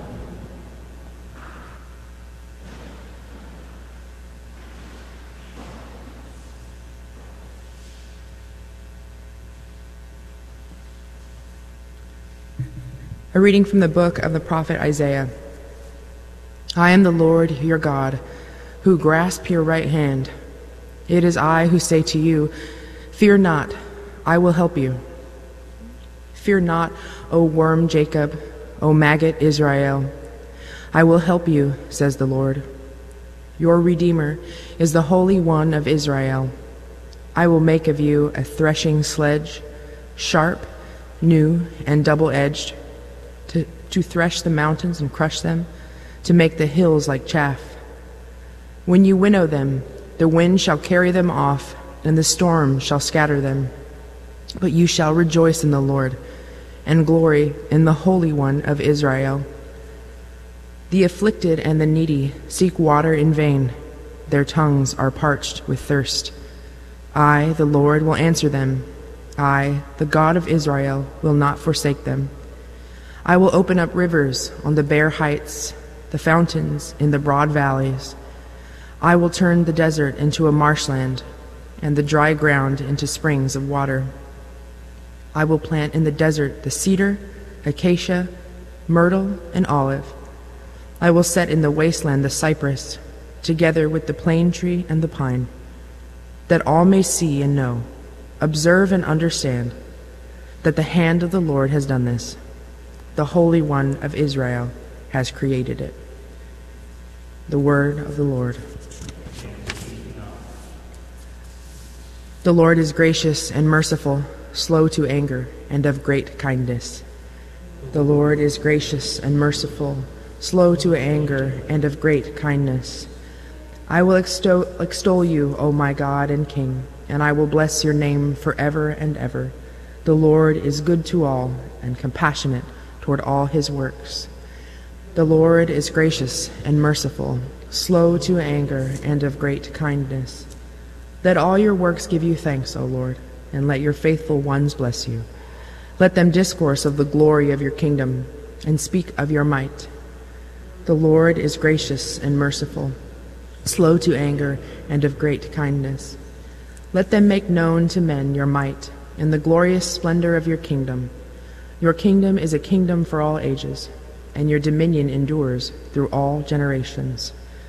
The Lord is gracious and merciful, slow to anger, and of great kindness. Alleluia, alleluia, alleluia, alleluia, alleluia, alleluia. Let the clouds rain down the just one, and the earth bring forth a Savior. Alleluia. Alleluia. The Lord be with you. A reading from the Holy Gospel according to Matthew. Jesus said to the crowds, Amen, I say to you, among those born of women, there has been none greater than John the Baptist. Yet the least in the kingdom of heaven is greater than he. From the days of John the Baptist until now, the kingdom of heaven suffers violence, and the violent are taking it by force. All the prophets and the law prophesied up to the time of John. And if you are willing to accept it, he is Elijah, the one who is to come. Whoever has ears ought to hear. The Gospel of the Lord. Praise to you, Lord Jesus Christ. In the Gospel today, we're again presented with the figure of St. John the Baptist. Jesus says two very important, interesting things. He says, among those born of women, there has been none greater than John the Baptist. Yet the least in the kingdom of heaven is greater than he. What does Jesus mean by this? Wouldn't we think that his mother would be the greatest that was born of woman, or even Jesus himself, who is God? Of course, in that time, when John the Baptist came, many people thought that he was the Messiah. He came, of course, wearing camel's hair, eating locusts and honey as his diet, not the kind of guy you'd want to go to dinner with, but in proclaiming that the Lord is coming and to prepare this way. So he is this striking figure, and of all the prophets is the one who is closest to the coming of the Messiah, whose words, of course, are going to be fulfilled, the one who will point out the Lamb of God. And because of this, and because of all the people who were coming to him for that baptism of repentance, you could really say that there was none greater in terms of human glory, or the glory that he was receiving in this life, than John the Baptist. Our Lady, of course, being very hidden. And Jesus, in his own way at that time, being quite hidden, living 33 years of his life, or 30 years of his life, rather, mainly at home. Yet he says, yet the least in the kingdom of heaven is greater than he. It's interesting because Matthew, earlier in the Sermon on the Mount, has said, those who teach these commandments and others to do so will be called great in the kingdom of heaven. And those who do not teach the commandments or don't follow the smallest of them will be called the least in the kingdom of heaven. Is that whom he's referring to now? No, isn't it rather somebody like our Blessed Mother, or the least, those who are the lowest, the hidden, who are really the greatest? Because then the glory of God is able to shine through them more quickly, more readily. Jesus goes on to say, so from the days of John the Baptist until now, the kingdom of heaven suffers violence, and the violent are taking it by force. I believe it was St. Jerome in one of his commentaries saying that the kingdom of heaven suffers violence, and that the violent are taking it by force, is the realization that we, because of our fallen human nature, are kind of bent out of shape. And that bending back, that repentance that John the Baptist called his followers to, and of course when Jesus goes out, he begins his ministry by saying, repent and believe in the gospel, the kingdom of heaven is at hand.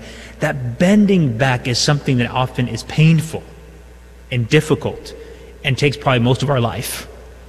But in that bending back, there's a violence that takes place, a violence against, of course, our own human inclinations, our own will, And those who have let's say, have done great and severe penances know very well the medicinal effect of such things, how they really do help us to dispose ourselves to the grace and mercy of God.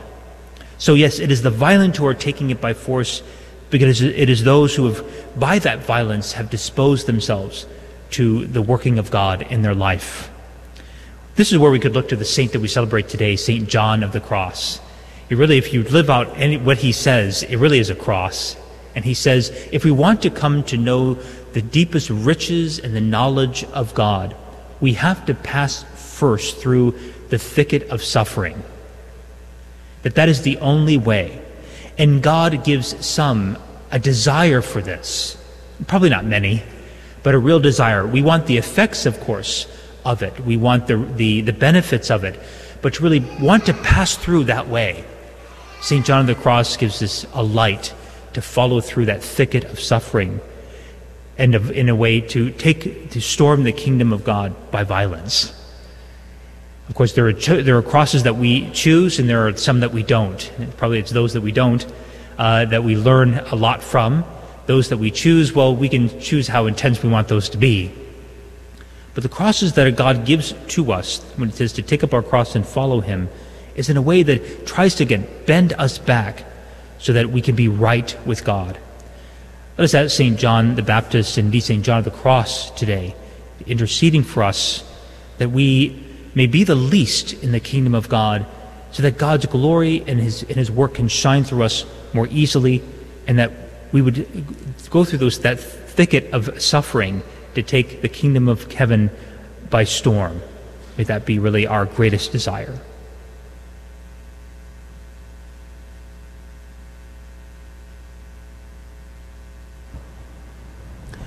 Let us bring our prayers and petitions before our Heavenly Father.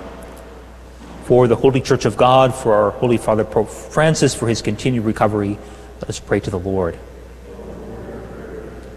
Let's pray for those who govern us, that they may be conscious of those who are most in need, and always to defend life and those who are most vulnerable. Let us pray to the Lord.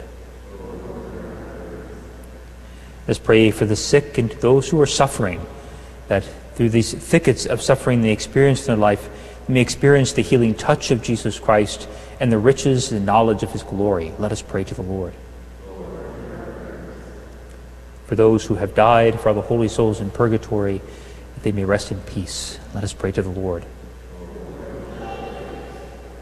For those joining us on Guadalupe Radio, online, those here present, for the intentions we hold in our hearts to those who've asked us to pray for them, let us pray to the Lord. Heavenly Father, graciously hear the prayers we bring before you this day, and answer them according to your holy will, through Christ our Lord. Amen.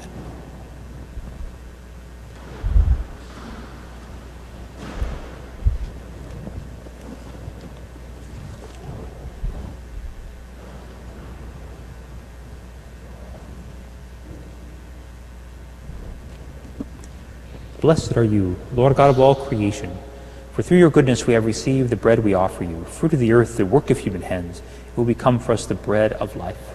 Blessed be God forever.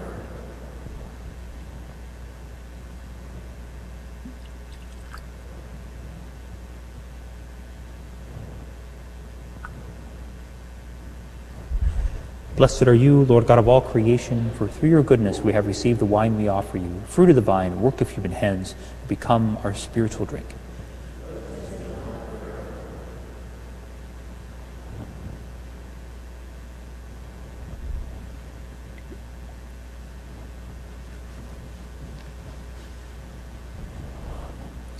Pray, dearly beloved, that my sacrifice and yours may be acceptable to God, the Almighty Father.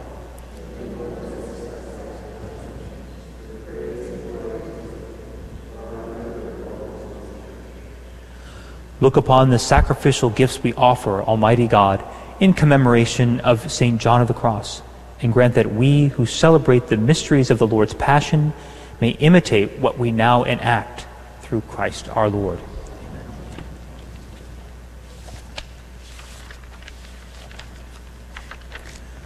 The Lord be with you. Lift up your hearts.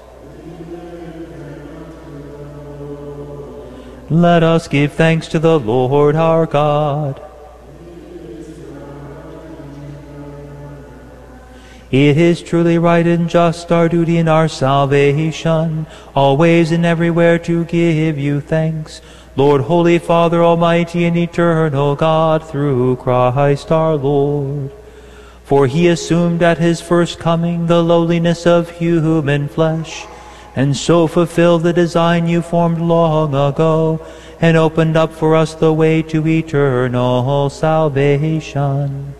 That when he comes again in glory and majesty, and all is at last made manifest, we who watch for that day may inherit the great promise in which now we dare to hope.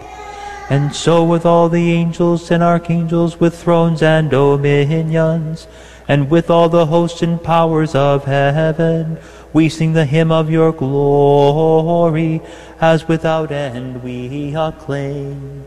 Sanctus, Sanctus, Sanctus Dominus Deus Sabaoth, pleni sunt caeli et terra, gloria tua.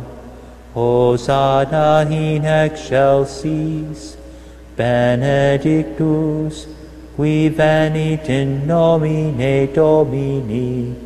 Hosanna in excelsis. You are indeed holy, O Lord, and all you have created rightly gives you praise. For through your Son, our Lord Jesus Christ, by the power and working of the Holy Spirit, you give life to all things and make them holy. And you never cease to gather a people to yourself, so that from the rising of the sun to its setting, a pure sacrifice may be offered to your name. Therefore, O Lord, we humbly implore you, by the same Spirit, graciously make holy these gifts we have brought to you for consecration, that they may become the body and blood of your Son, our Lord Jesus Christ, at whose command we celebrate these mysteries.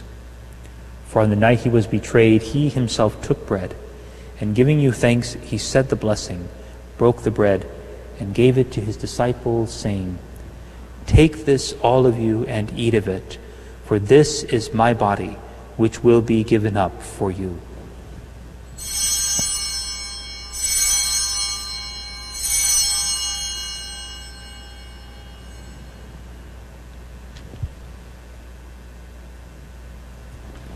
In a similar way, when supper was ended, he took the chalice, and giving you thanks, he said the blessing, and gave the chalice to his disciples, saying, "Take this, all of you, and drink from it, for this is the chalice of my blood, the blood of the new and eternal covenant, which will be poured out for you and for many, for the forgiveness of sins.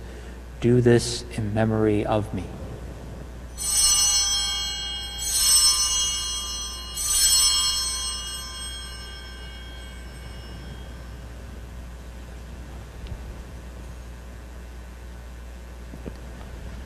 The mystery of faith. Save us, Savior of the world, for by your cross and resurrection you have set us free. Therefore, O Lord, as we celebrate the memorial of the saving passion of your Son, his wondrous resurrection and ascension into heaven, and as we look forward to his second coming, we offer you in thanksgiving this holy and living sacrifice. Look, we pray, upon the oblation of your church, and recognizing the sacrificial victim by whose death you will to reconcile us to yourself. Grant that we, who are nourished by the body and blood of your Son, and filled with his Holy Spirit, may become one body, one spirit in Christ. May he make of us an eternal offering to you, so that we may obtain an inheritance with your elect, especially with the most blessed Virgin Mary, Mother of God, with blessed Joseph, her spouse, with your blessed apostles and glorious martyrs, with St. John of the Cross, and with all the saints in whose constant intercession in your presence we rely for unfailing help. May the sacrifice of our reconciliation, we pray, O Lord, advance the peace and salvation of all the world. Be pleased to confirm in faith and charity your pilgrim church on earth, with your servant Francis our Pope and Michael our Bishop, the order of bishops, all the clergy, and the entire people you have gained for your own. Listen graciously to the prayers of this family, whom you have summoned before you. In your compassion, O merciful Father, gather to yourself all your children scattered throughout the world. To our departed brothers and sisters, and to all who were pleasing to you at their passing from this life, give kind admittance to your kingdom. There we hope to enjoy forever the fullness of your glory through Christ our Lord, through whom you bestow in the world all that is good. Through him and with him and in him, O God, Almighty Father, in the unity of the Holy Spirit, all glory and honor is yours forever and ever. Amen.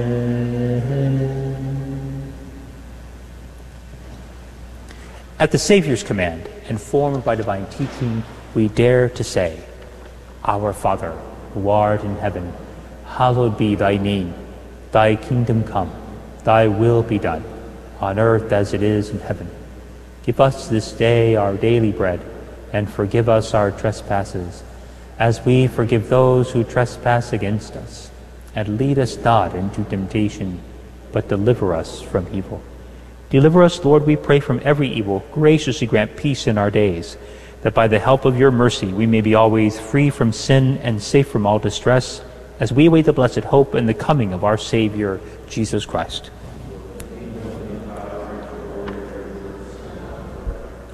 Lord Jesus Christ, who said to your apostles, Peace I leave you, my peace I give you, look not on our sins, but on the faith of your church, and graciously grant her peace and unity in accordance with your will, who live and reign forever and ever. The peace of the Lord be with you always. And his offerings are the sign of peace. Agnus Dei, qui tollis peccata mundi, miserere nobis.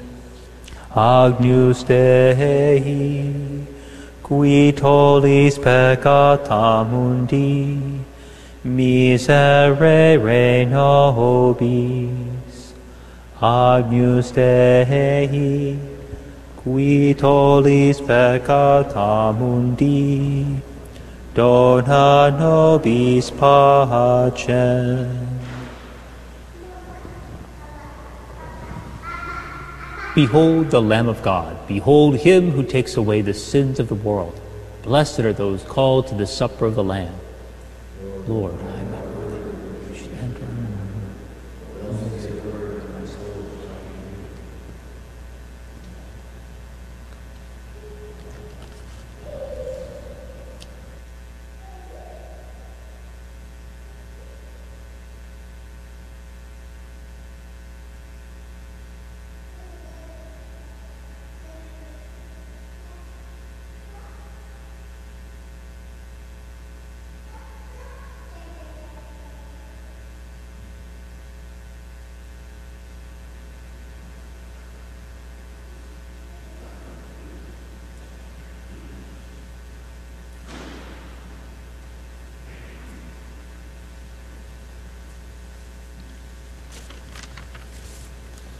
For those unable to receive communion and those joining us online through Guadalupe Radio, let us pray together the act of spiritual communion. My Jesus, I believe that you are present in the most holy sacrament. I love you above all things, and I desire to receive you into my soul. Since I cannot at this moment receive you sacramentally, come at least spiritually into my heart. I embrace you as if you were already there, and unite myself wholly to you. Never permit me to be separated from you. Amen.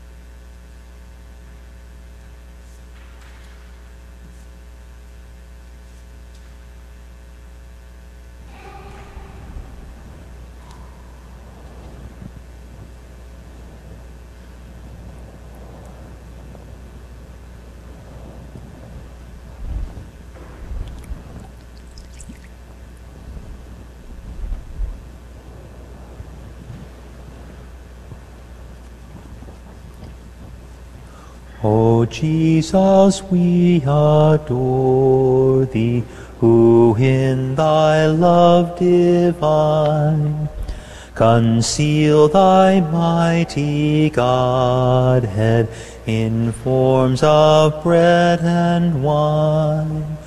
O sacrament most holy, O sacrament divine, all praise and all thanksgiving be every moment thine. O Jesus, we adore thee, our victim and our priest, whose precious blood and body become our sacred feast. O sacrament most holy, O sacrament divine, all praise and all thanksgiving be every moment thine. O sacrament most holy, O sacrament divine, all praise and all thanksgiving be every moment thine.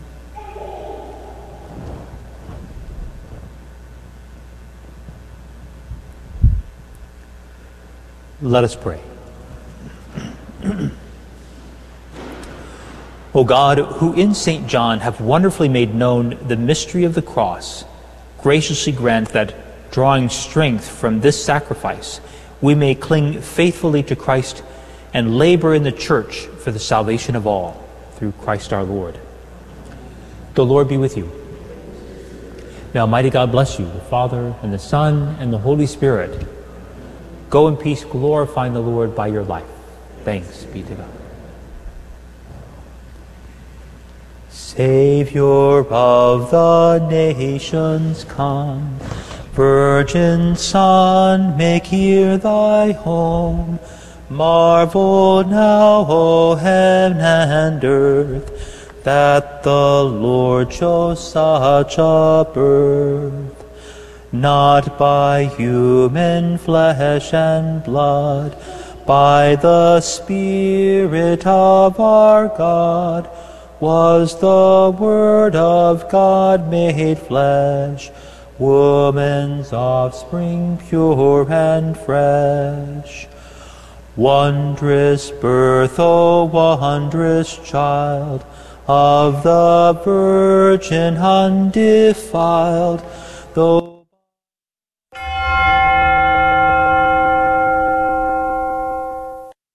Saint Michael the Archangel, defend us in battle. Be our defense against the wickedness and snares of the devil. May God rebuke him, we humbly pray. And do thou, O Prince of the heavenly host, by the power of God, thrust into hell Satan and all the evil spirits who prowl about the world, seeking the ruin of souls. Amen. Prayer of Deliverance. Almighty God and Father, we beg Thee, through the intercession and help of the archangels, Saint Michael, Raphael, and Gabriel, for the deliverance of our brothers and sisters who are enslaved by the evil one, from anxiety, sadness, and obsessions. We implore Thee, deliver us, O Lord. From hatred, fornication, and envy. We implore Thee, deliver us, O Lord. From thoughts of jealousy, rage, and death. We implore Thee, deliver us, O Lord. From every thought of suicide and abortion. We implore Thee, deliver us, O Lord. From every form of sinful sexuality. We implore Thee, deliver us, O Lord. From every division in our family and every harmful friendship. We implore Thee, deliver us, O Lord. From every sort of spell, malefice, witchcraft, and every form of the occult. We implore Thee, deliver us, O Lord. Thou who said, Peace I leave with you, my peace I give unto you, grant that through the intercession of the Virgin Mary, we may be liberated from every demonic influence and enjoy Thy peace always. In the name of Christ our Lord. Amen. Spreading the splendor of truth. This is the Guadalupe Radio Network. Radio for your soul.